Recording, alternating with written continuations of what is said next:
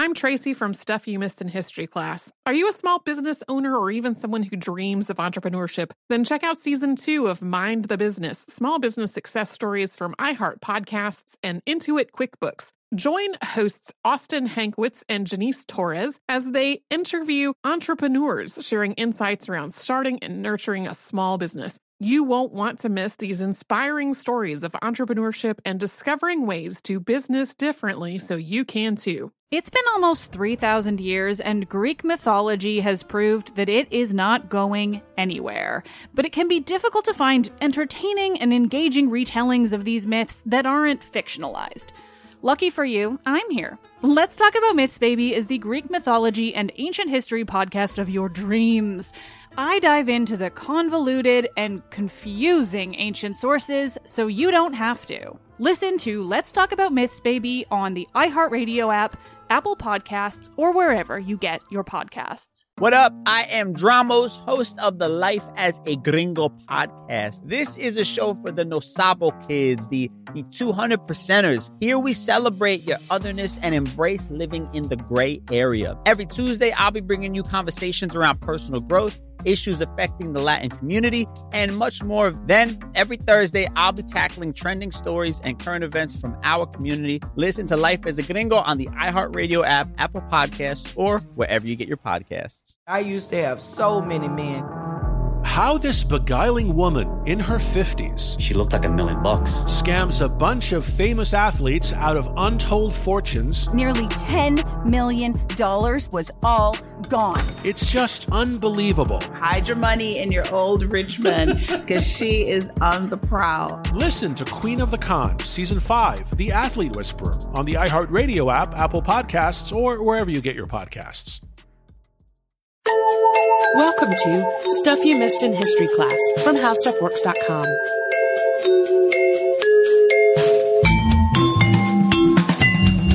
Hello and welcome to the podcast. I'm Tracy V. Wilson. And I'm Holly Fry.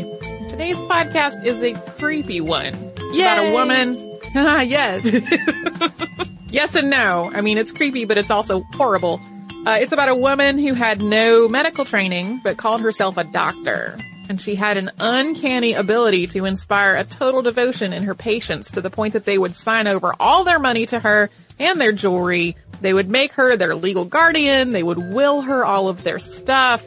And they did this even as she was literally starving them to death in a sanitarium in rural Washington. If that sounds disturbing to you, that's your heads up. Her name was Dr. Linda Hazzard, the doctor part being basically made up, and the health facility that she ran was in Olalla, which is across the Puget Sound from Seattle. This property was originally called Wilderness Heights, but locals came to call it Starvation Heights. So this episode is a listener request from Sarah, Sierra, Anne, and probably some other people, and then Heather requested it while I was about halfway through the research. Yeah, that was fortuitous timing on Heather's part. I know. Linda Hazzard was born Linda Burfield in Carver County, Minnesota in 1867. She got married at about the age of 18 and she had 2 children. However, in 1898, when she would have been 30 or 31, she left that family and she moved to Minneapolis to pursue a career in alternative medicine. The quote, natural remedy that she advocated was fasting. The idea that you can improve your health through fasting is not new. Cultures all over the world have promoted temporary fasting for both health and religious purposes for basically most of human history.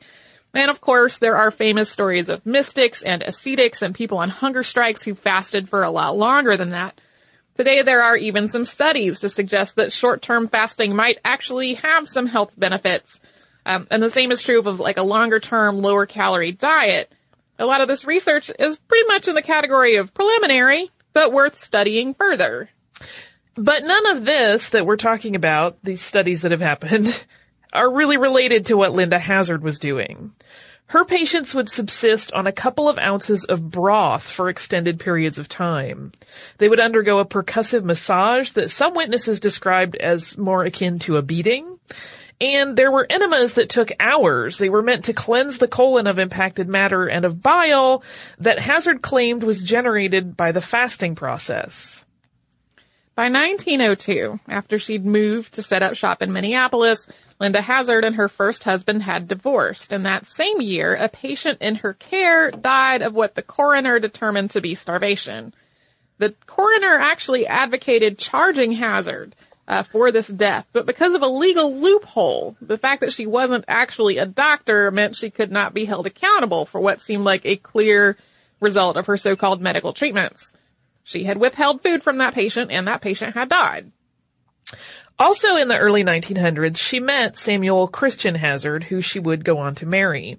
He was a graduate of West Point who had been married twice, although at least one of those marriages had not been legally dissolved at the time that he married Linda. So Sam Hazard wound up on trial for bigamy in 1904 and was sentenced to 2 years in prison. Although the rest of this podcast is mostly focused on Linda, Sam was her accomplice, especially when it came to getting control over patients' money. Relevant to that piece of the story, he was also a graduate of West Point who misappropriated military funds, which ended his career in the Army. In 1906, after Sam got out of prison, he and Linda moved to the Pacific Northwest. Linda established an office in Seattle and began treating patients via fasting.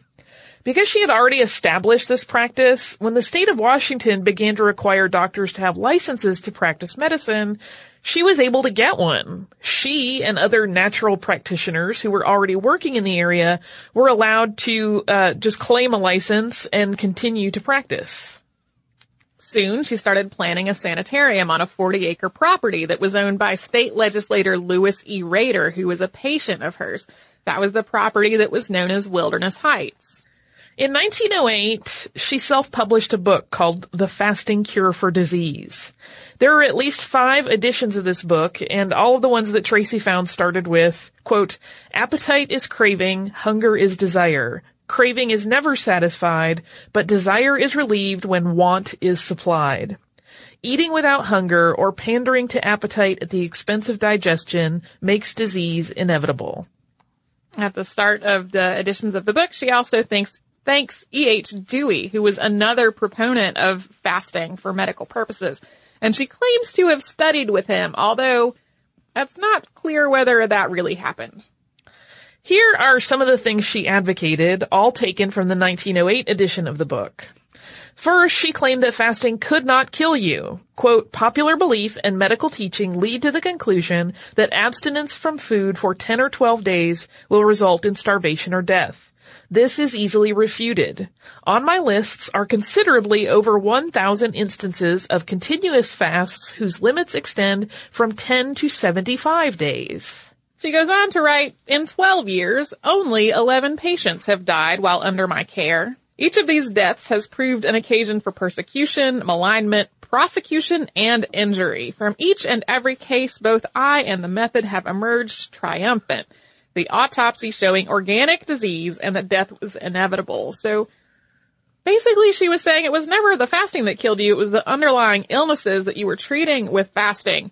And as a side note, in terms of saying that the autopsies revealed that an underlying disease caused the death, these were autopsies she conducted herself. Handy. In her description, you need to rest your digestive system, just like you need to rest your legs after you go for a long run. Also, according to her, food is poison. At this point, I would close the book on Linda Hazard and bid her adieu. Disease, according to her, was a product of your body being out of balance, and fasting restored that balance. Without food to deal with, your kidneys and your liver could go on doing their jobs, but this time they would really purify your body and your blood, not just play catch-up based on what you ate. She goes on to make a lot of the same claims that come up in quackery cases today. She claims that drugs are poison and that traditional medicine is dying and that you can treat literally anything with the right natural cure. And in spite of her insistence that fasting could not kill you, like she very cavalierly admitted in her own book, a lot of her patients did die. And we're going to talk about some of that after a brief word from one of our great sponsors. I'm Tracy V. Wilson from Stuff You Missed in History class. Did you know small businesses make up 99.9% of all businesses in the United States? The world is powered by entrepreneurs, and if you're a small business owner or even someone dreaming of starting your own business, then you'll want to check out Season 2 of Mind the Business, Small Business Success Stories from Ruby Studio, from iHeartMedia, and Intuit QuickBooks. And every episode, hosts Austin Hankwitz and Janice Torres talk to entrepreneurs about how they've grown from the lessons of launching and nurturing a small business and how they have found success being their own boss. From the excitement of first starting out to finding the right tools and resources to process invoices and payments like QuickBooks Money, you won't want to miss these inspiring stories of entrepreneurship and discovering ways to business differently so you can too. And if you're a small business owner or even someone dreaming of starting your own business, then you'll want to check out Season 2 of Mind the Business, Small Business Success Stories from Ruby Studio, from iHeartMedia, and Intuit QuickBooks. I used to have so many men.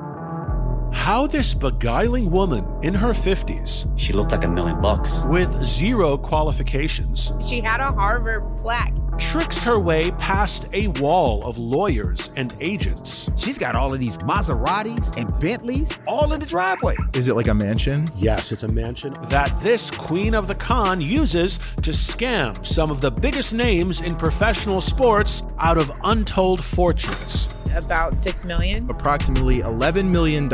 Nearly $10 million was all gone.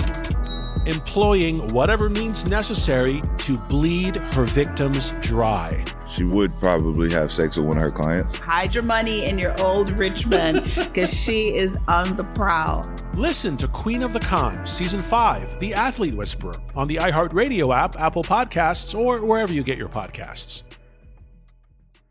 What up? I am Dramos, host of the Life as a Gringo podcast. Now, this is a show for the No Sabo kids, the 200%ers. Here we celebrate your otherness and embrace living in the gray area. If you ever felt like you were always too much this while also never being enough that, this is the podcast for you. Every Tuesday, I'll be bringing you conversations around personal growth, issues affecting the Latin community, and much more via my own personal stories, along with interviews with inspiring thought leaders from our community. Then, every Thursday, I'll be tackling trending stories and current events from our community that you need to know. So much of what makes our community so beautiful is our diversity, yet too often those of us who don't fit into this dumb stereotypical box of whatever it means to be Latino are left without a voice or just forgotten about. On this show, I celebrate the uniqueness of our culture and invite you to walk in your authenticity. Listen to Life as a Gringo as a part of the My Cultura podcast network, available on the iHeartRadio app, Apple Podcasts, or wherever you get your podcasts. Who hasn't heard names like Achilles or Odysseus, Cassandra, Medusa? But how much do you know about them from the ancient world? Let's Talk About Myths, Baby is the podcast bringing the ancient sources to life. Greek myth and history is timeless, and unless you've been living under a rock, you have seen just how true that is today. But there is so much more to these characters and stories than what pop culture can do justice. I'm Liv Albert, the host of Let's Talk About Myths, Baby, and every week I bring you stories from the ancient world, both mythological and historical, to breathe new life into these thousands of years old stories. I'm also regularly joined by some of the most brilliant names in the field of archaeology and ancient history, authors of your favorite retellings from today, and everyone in between. Join me as I dive into the wild world of the ancient Greeks and their stories. Listen to Let's Talk About Myths, Baby on the iHeartRadio app, Apple Podcasts, or wherever you get your podcasts. To return to the story of Linda Hazzard, she attracted the same sorts of patients who visited other sanitariums and health reform centers in the 19th and early 20th centuries. For the most part, these were people who were affluent, they had lots of leisure time, and they didn't feel quite well. However, at most of these places, including the past podcast subject, Battle Creek Sanitarium, which was run by John Harvey Kellogg, patients did not die from their treatments. That was not the case with Linda Hazzard. Daisy Maud Haglund was a Seattle area patient originally from Norway, and she died on February 26th of 1908 after a 50-day fast under Linda Hazzard's care. She was 38 and she left behind a young son, Ivor, who grew up to start the Seattle seafood chain Ivor's, which is mentioned in just about every article that you see about this whole event. Yeah, I can't quite figure out whether people mention it invariably because that restaurant chain is really famous in Seattle, or because it seems kind of ironic that his mother died of starvation and then he grew up to start a famous restaurant chain. Probably a combination of the two. In 1909, a decomposing body was found on the Hazards' property, and it was later identified as belonging to Eugene Stanley Wakelin, who was 26. The cause of death was a bullet wound to the head. He was another one of Hazard's patients, and his death was originally reported as a suicide. However, later on, the British vice consul theorized that one of the Hazards had actually shot him after learning that in spite of being the son of a British lord, he did not actually have a lot of money for them to extort from him. So these and other deaths did indeed attract attention. Seattle newspapers covered these incidents as they came up, and local residents reported finding wandering, severely emaciated people on their property looking for help. But the state of Washington didn't yet have any kind of laws governing medical malpractice. That wouldn't happen until 1913. So when people were dying in Hazard's care after undergoing treatment that they had apparently willingly signed up for, and in some cases even supposedly signed legal documents authorizing, authorities didn't feel like there was really much that they could do. That changed with British sisters Claire and Dorothea Williamson. Dorothea, who was known as Dora, was 37 and Claire was 34. Both of their parents had died, but their father, who had been an army officer, had left them enough money for the two of them to be quite comfortable. And they were both very interested in their health. They were vegetarians and they had stopped wearing corsets. Both of these decisions were motivated by a belief that the things that they were turning away from were bad for them. And neither of them considered themselves to be in the best of health. Dorothea, Dora, as we had mentioned, quote, suffered occasionally from rheumatism and indigestion, according to court documents. Claire reportedly had a displaced uterus, and they'd taken a number of natural cures to try to feel better. Their family did not approve, so they just stopped telling their aunts and uncles what they were up to. I could not figure out whether Claire legitimately had an actual physical, misplacement in her uterus. Like, that is a thing that can happen. But also, weird non-problems with women's uteruses were often part of medical quackery in the yes. especially 19th century. And I could not figure out which one of those two things that was. In September of 1910, the two sisters were visiting Victoria, British Columbia, and they saw an ad for Linda Hazard's sanitarium in a Seattle newspaper that their hotel had on hand. Claire wrote to Hazard for more information, and Hazard forwarded a copy of her book and a brochure about the sanitarium. The Williamsons thought that Hazard's sanitarium sounded ideal for them. They envisioned this as an idyllic retreat where they would be sustained by delicate broths made from locally farmed ingredients. So they kept up a correspondence with Hazard that lasted through February of 1911. They had originally planned to leave the United States bound for Britain and Australia, but they decided instead to stop first in Seattle and undertake Hazard's cure. When they arrived in Seattle on February 26th of 1911, they found that the Institute was not ready to receive patients yet. Hazard instead got them an apartment in Seattle's Capitol Hill, and they each agreed to pay her $60 per month for Monday to Friday treatments that would include, in the words of documents included in Hazard's appeal, quote, massage or rubbing, the abstaining from food except fruit juice, asparagus water, and vegetable broth with a small bit of butter therein about as large as the thumbnail, a warm bath every day or practically every day, and an enema from 4 to 6 quarts of warm water each day. This diet also was not the farm fresh, locally sourced fare that they had been hoping for. It was mostly made from canned tomatoes. The sisters went from their apartment to Hazard's Seattle office Monday to Friday as agreed, from February 27th until about the 15th of March. And at that point, they became too weak to be able to leave their apartment. So Hazard came to them, giving them their multi-hour enemas in the bathtub, which was fitted with canvas supports once their treatments made them too weak to stand. As the two sisters got weaker, Hazard started to ask them about their family, their money, their jewelry, their legal affairs. She took all of their jewelry and their personal papers with her when she left one day, telling them that it was not safe to keep such things in their apartment.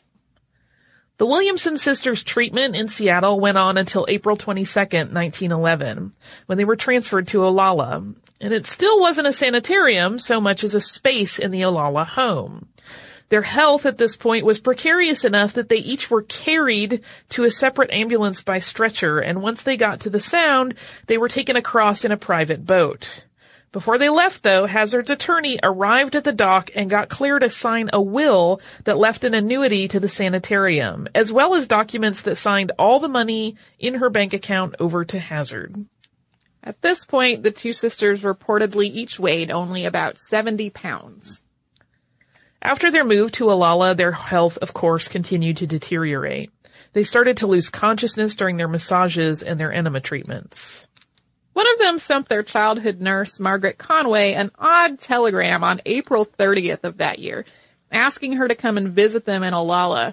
She was alarmed by this telegram and worried for their safety, so she left Australia and took a ship to Vancouver. It would take her until June to get to Seattle. Meanwhile, in mid-May, Hazard expressed doubt that Claire Williamson would recover, not from the treatment, but from the ailments that the treatment was supposedly purging from her body. And on May 19th of 1911, Claire did indeed die. Hazard waited 3 days to inform their uncle, John Herbert, who lived in Portland and who she already knew how to contact, that his niece had died. At this point, she and her sister each weighed about half of what they had before starting Hazard's treatments.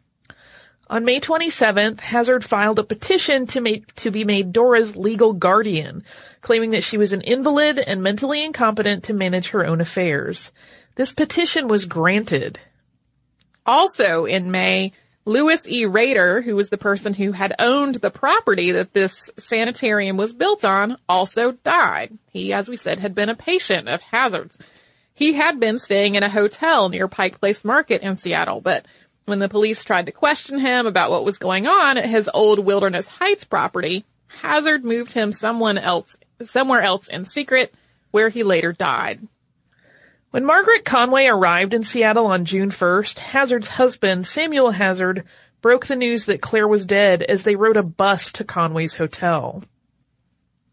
Upon seeing her body, which had been embalmed and placed on display at Butterworth Mortuary in Seattle, Conway was immediately suspicious that something was going on. This body did not look like Claire to her, and it wasn't just because it was almost skeletal. It was because the bone structure of the body itself didn't look like Claire's to her. The bones in the hands and the face were shaped all wrong, and her hair was a different color. Then Conway went to Olalla, where she found that Dora only weighed about 50 pounds and was so emaciated that she couldn't even sit without serious pain.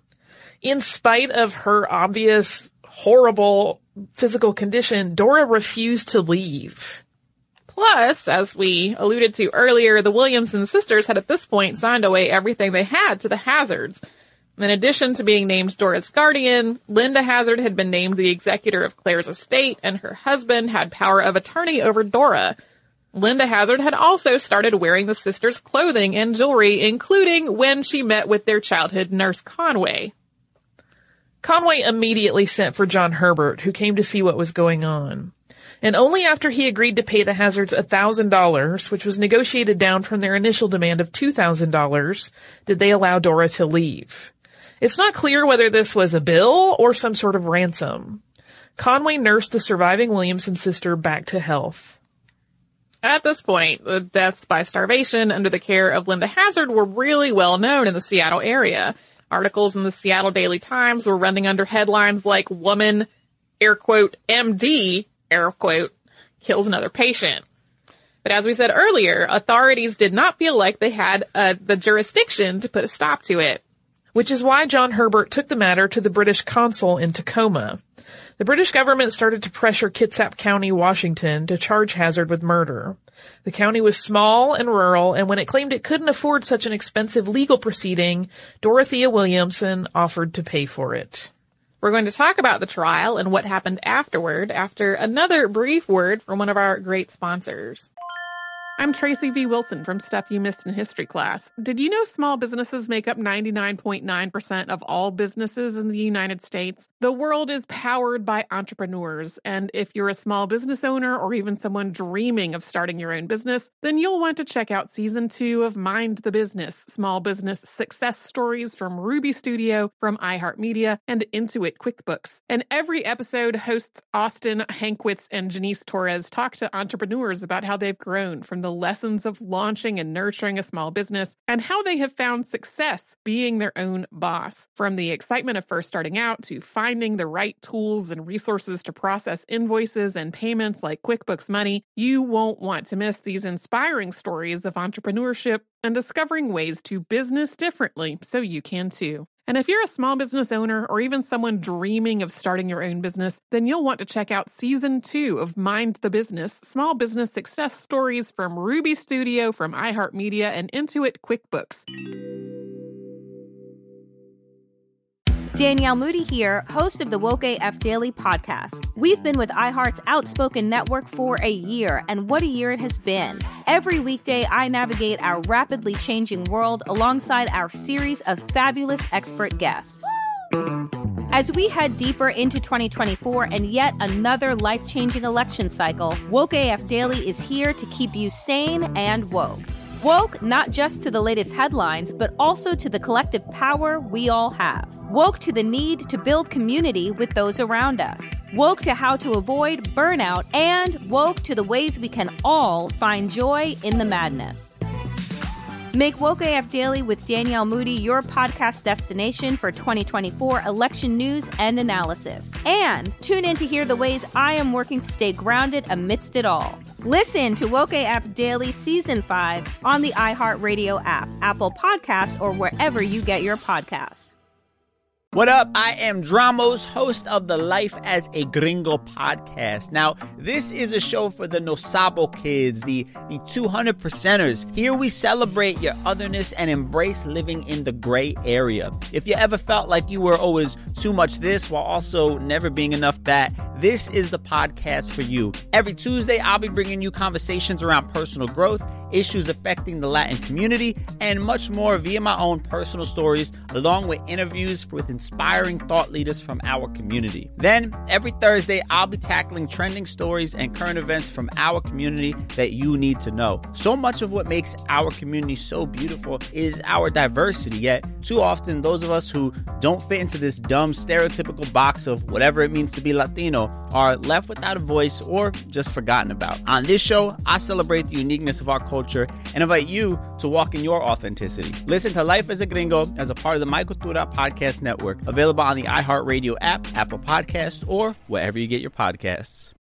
Who hasn't heard names like Achilles or Odysseus, Cassandra, Medusa? But how much do you know about them from the ancient world? Let's Talk About Myths, Baby is the podcast bringing the ancient sources to life. Greek myth and history is timeless, and unless you've been living under a rock, you have seen just how true that is today. But there is so much more to these characters and stories than what pop culture can do justice. I'm Liv Albert, the host of Let's Talk About Myths, Baby, and every week I bring you stories from the ancient world, both mythological and historical, to breathe new life into these thousands of years old stories. I'm also regularly joined by some of the most brilliant names in the field of archaeology and ancient history, authors of your favorite retellings from today, and everyone in between. Join me as I dive into the wild world of the ancient Greeks and their stories. Listen to Let's Talk About Myths, Baby on the iHeartRadio app, Apple Podcasts, or wherever you get your podcasts. So, Linda Hazzard was finally arrested on August 15th, 1911. She was charged with first-degree murder and the death of Claire Williamson, and the trial began the following January. Nurses and servants from the household testified about horrifying conditions at the Ilala Sanitarium. Witnesses also spoke about the way the Hazzards had gotten their patients to hand over all their assets. The prosecution framed this as, quote, financial starvation. There were also numerous instances of fraud in which both Hazzards had forged documents and faked diary entries to get money and possessions that their patients would not give them willingly. Some of these documents that were saying that that people were willingly under Hazard's care had in fact been forged. The Butterworth mortuary, where Claire Williamson's body had been displayed, was accused of collusion as well. It was never proved, but accusations were made that the mortuary had swapped Claire's body for one that was not quite so skeletal. Throughout all of this, Linda Hazard maintained her innocence, regardless of how little a patient had eaten or how clearly their cause of death was starvation. In Hazard's assertion, it was not the fasting that did it.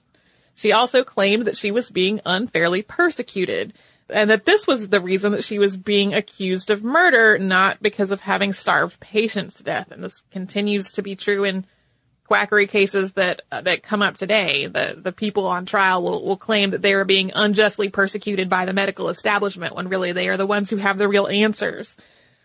She refused to take the stand in her own defense, saying it was because the jury was all male and that if they had been women, she would have done it. Other purveyors of natural cures agreed with Hazard that she was not to blame. Henry S. Tanner, who was known for a public 40-day fast in New York City more than 30 days before all of this business, offered to testify for the defense, but he was never called. Although Hazard was found guilty, it was ultimately of manslaughter, not of first-degree murder. Her medical license was revoked, and she was sentenced to prison in the state penitentiary at Walla Walla for, quote, not more than 20 years and not less than 2 years. She served 2 years of her sentence, spending much of that time fasting in an attempt to prove that she was really innocent. She also tried to appeal, citing 12 different purported instances of errors and misconduct at her previous trial. And we're going to link to all of this appeal in our show notes because it is a dizzying read in your most clear-headed states. Definitely. Yes, it was too dizzying to try to, distill down to a podcast sentence. Yeah, you definitely want to have a cup of coffee or whatever else wakes you up before you tackle that. August 12th of 1913, the state of Washington issued a ruling that her previous trial had in fact been fair. Extremely long story short, quote, considering the entire record in this case, it is clear that the defendant had a fair trial.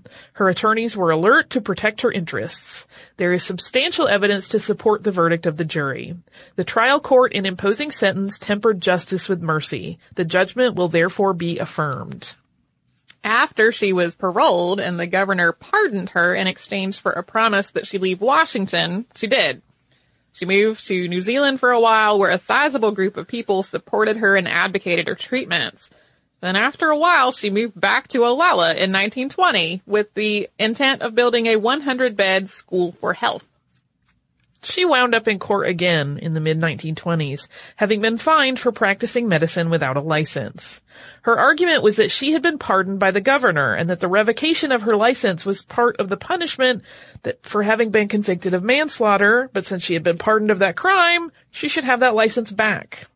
The court ruled that while some inalienable rights do revert to someone after a pardon, you have no intrinsic right to a license to practice medicine if you are not qualified to do it.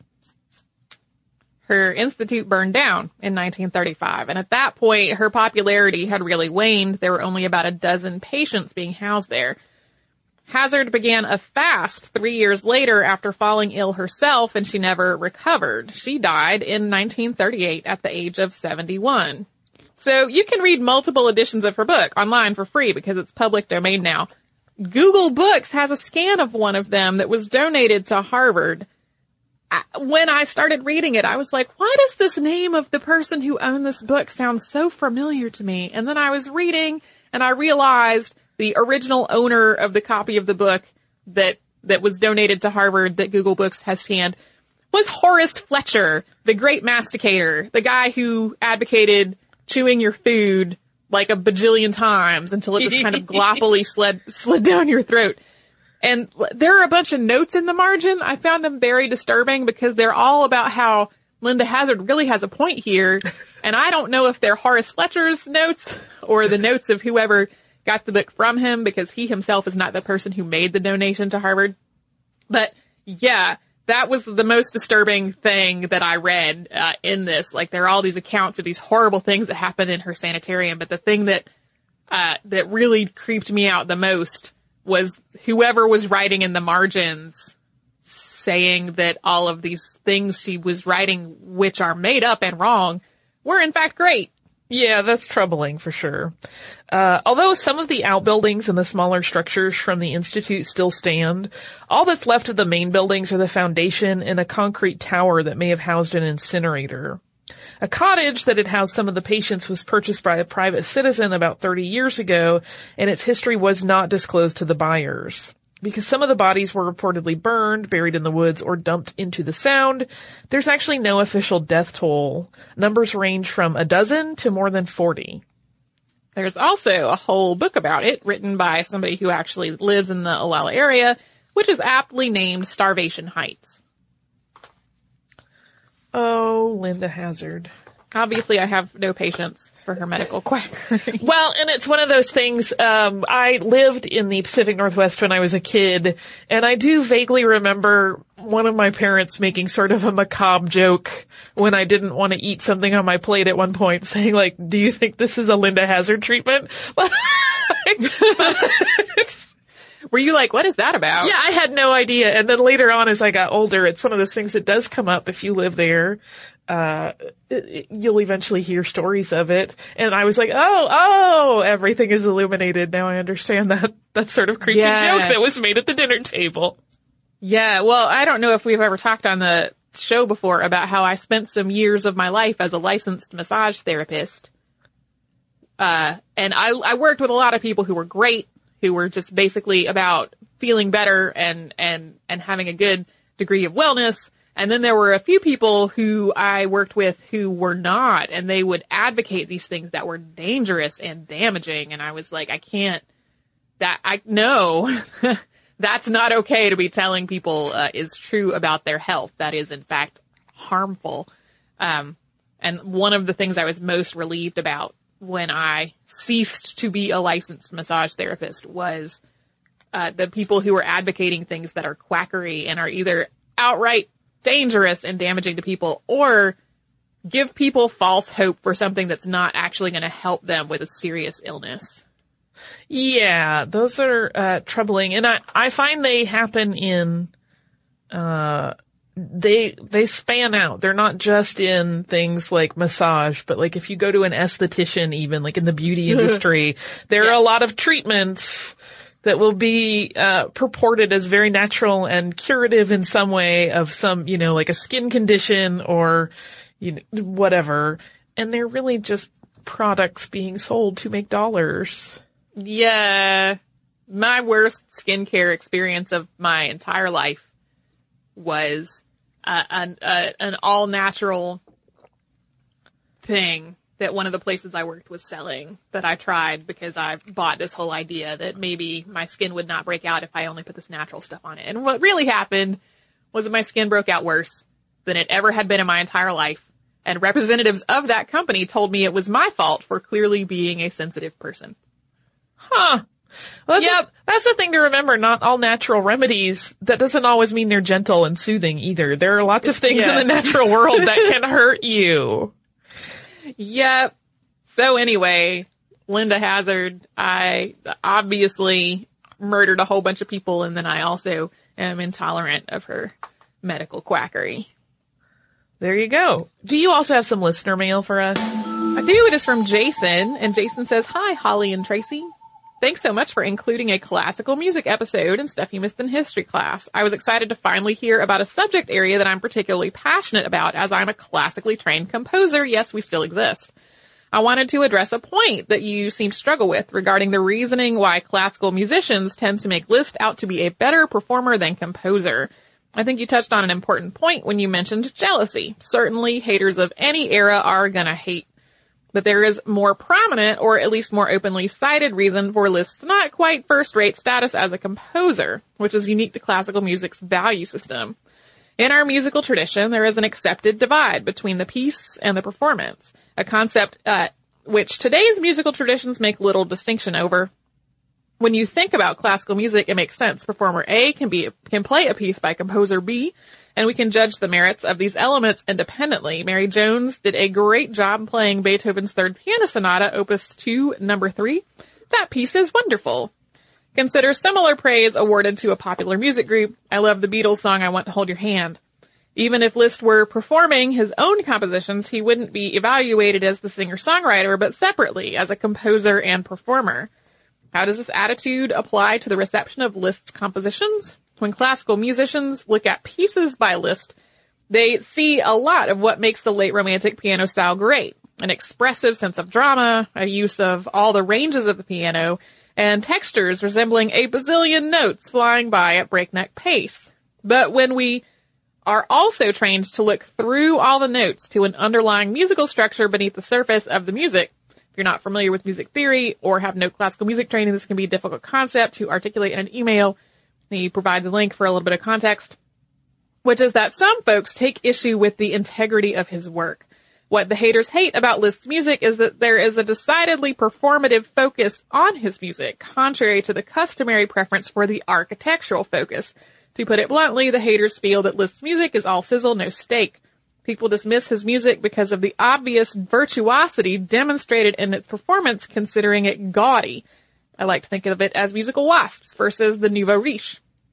Compared to a similar piece by Brahms, whose piano music is also virtuistic in its own right, it doesn't feel as enriching, say the haters. Luckily, Liszt's music has been getting a fairer shake in more recent years. He did a lot to advance the classical music's harmony, as he noted in the podcast, although I thought your use of the term avant-garde was inappropriate. That refers to a very specific period of music decades later. Consider this piece by Liszt, and he has a link to it, which explores the non-cast classical scales and bends harmony to just before it breaks. And then he says he hopes that we do some more pieces on classical music and offers some resources in case that we do. So thank you, Jason, for sending that email. I actually did look up avant-garde and whether it was appropriate to use before I said that in the podcast. And the thing that I had found talked about Wagner being considered an avant-garde musician. And since we also talked about Wagner in the episode, I did not think that was incorrect. So apparently it was. But otherwise, thank you for sending all of that context that I did not have when we did that episode. If you would like to write to us about this or any other podcast, we're at historypodcast@howstuffworks.com. We're also on Facebook at facebook.com/missedinhistory and on Twitter at missedinhistory. We are on Tumblr at missedinhistory.tumblr.com, and we're on Pinterest at pinterest.com/missedinhistory. If you would like to learn more about what we have talked about today, you can come to our parent company's website, which is howstuffworks.com. You can put the word quackery in the search bar, and you will find 10 instances of quackery throughout medical history.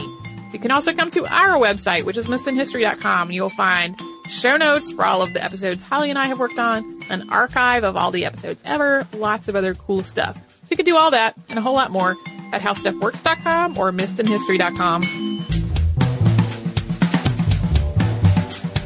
For more on this and thousands of other topics, visit howstuffworks.com.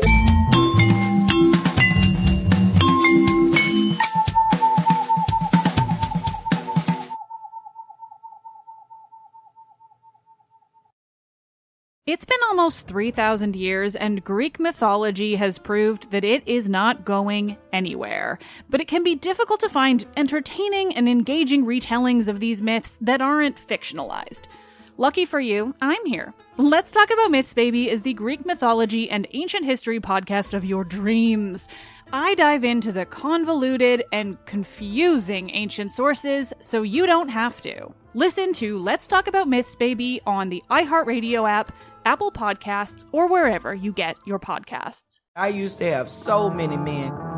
How this beguiling woman in her 50s, she looked like $1 million, scams a bunch of famous athletes out of untold fortunes. Nearly $10 million was all gone. It's just unbelievable. Hide your money in your old rich men, because she is on the prowl. Listen to Queen of the Con, Season 5, The Athlete Whisperer, on the iHeartRadio app, Apple Podcasts, or wherever you get your podcasts.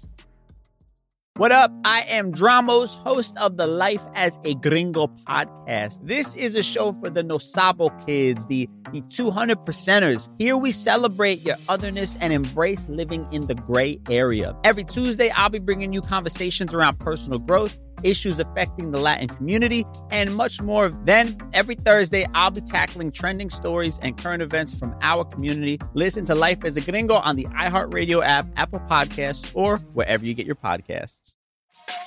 Hey, everybody. Welcome to Across Generations, where the voices of Black women unite. I'm your host, Tiffany Cross. Join me and be a part of sisterhood, friendship, wisdom, and laughter.